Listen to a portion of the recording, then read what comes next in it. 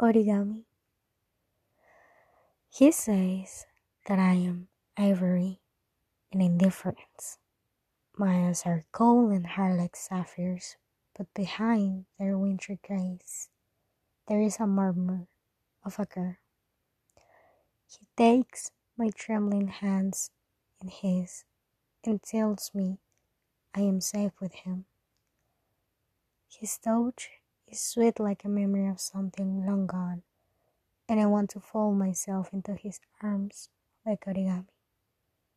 He says that I am paper, lily white, and he will spoil me with words if I let him.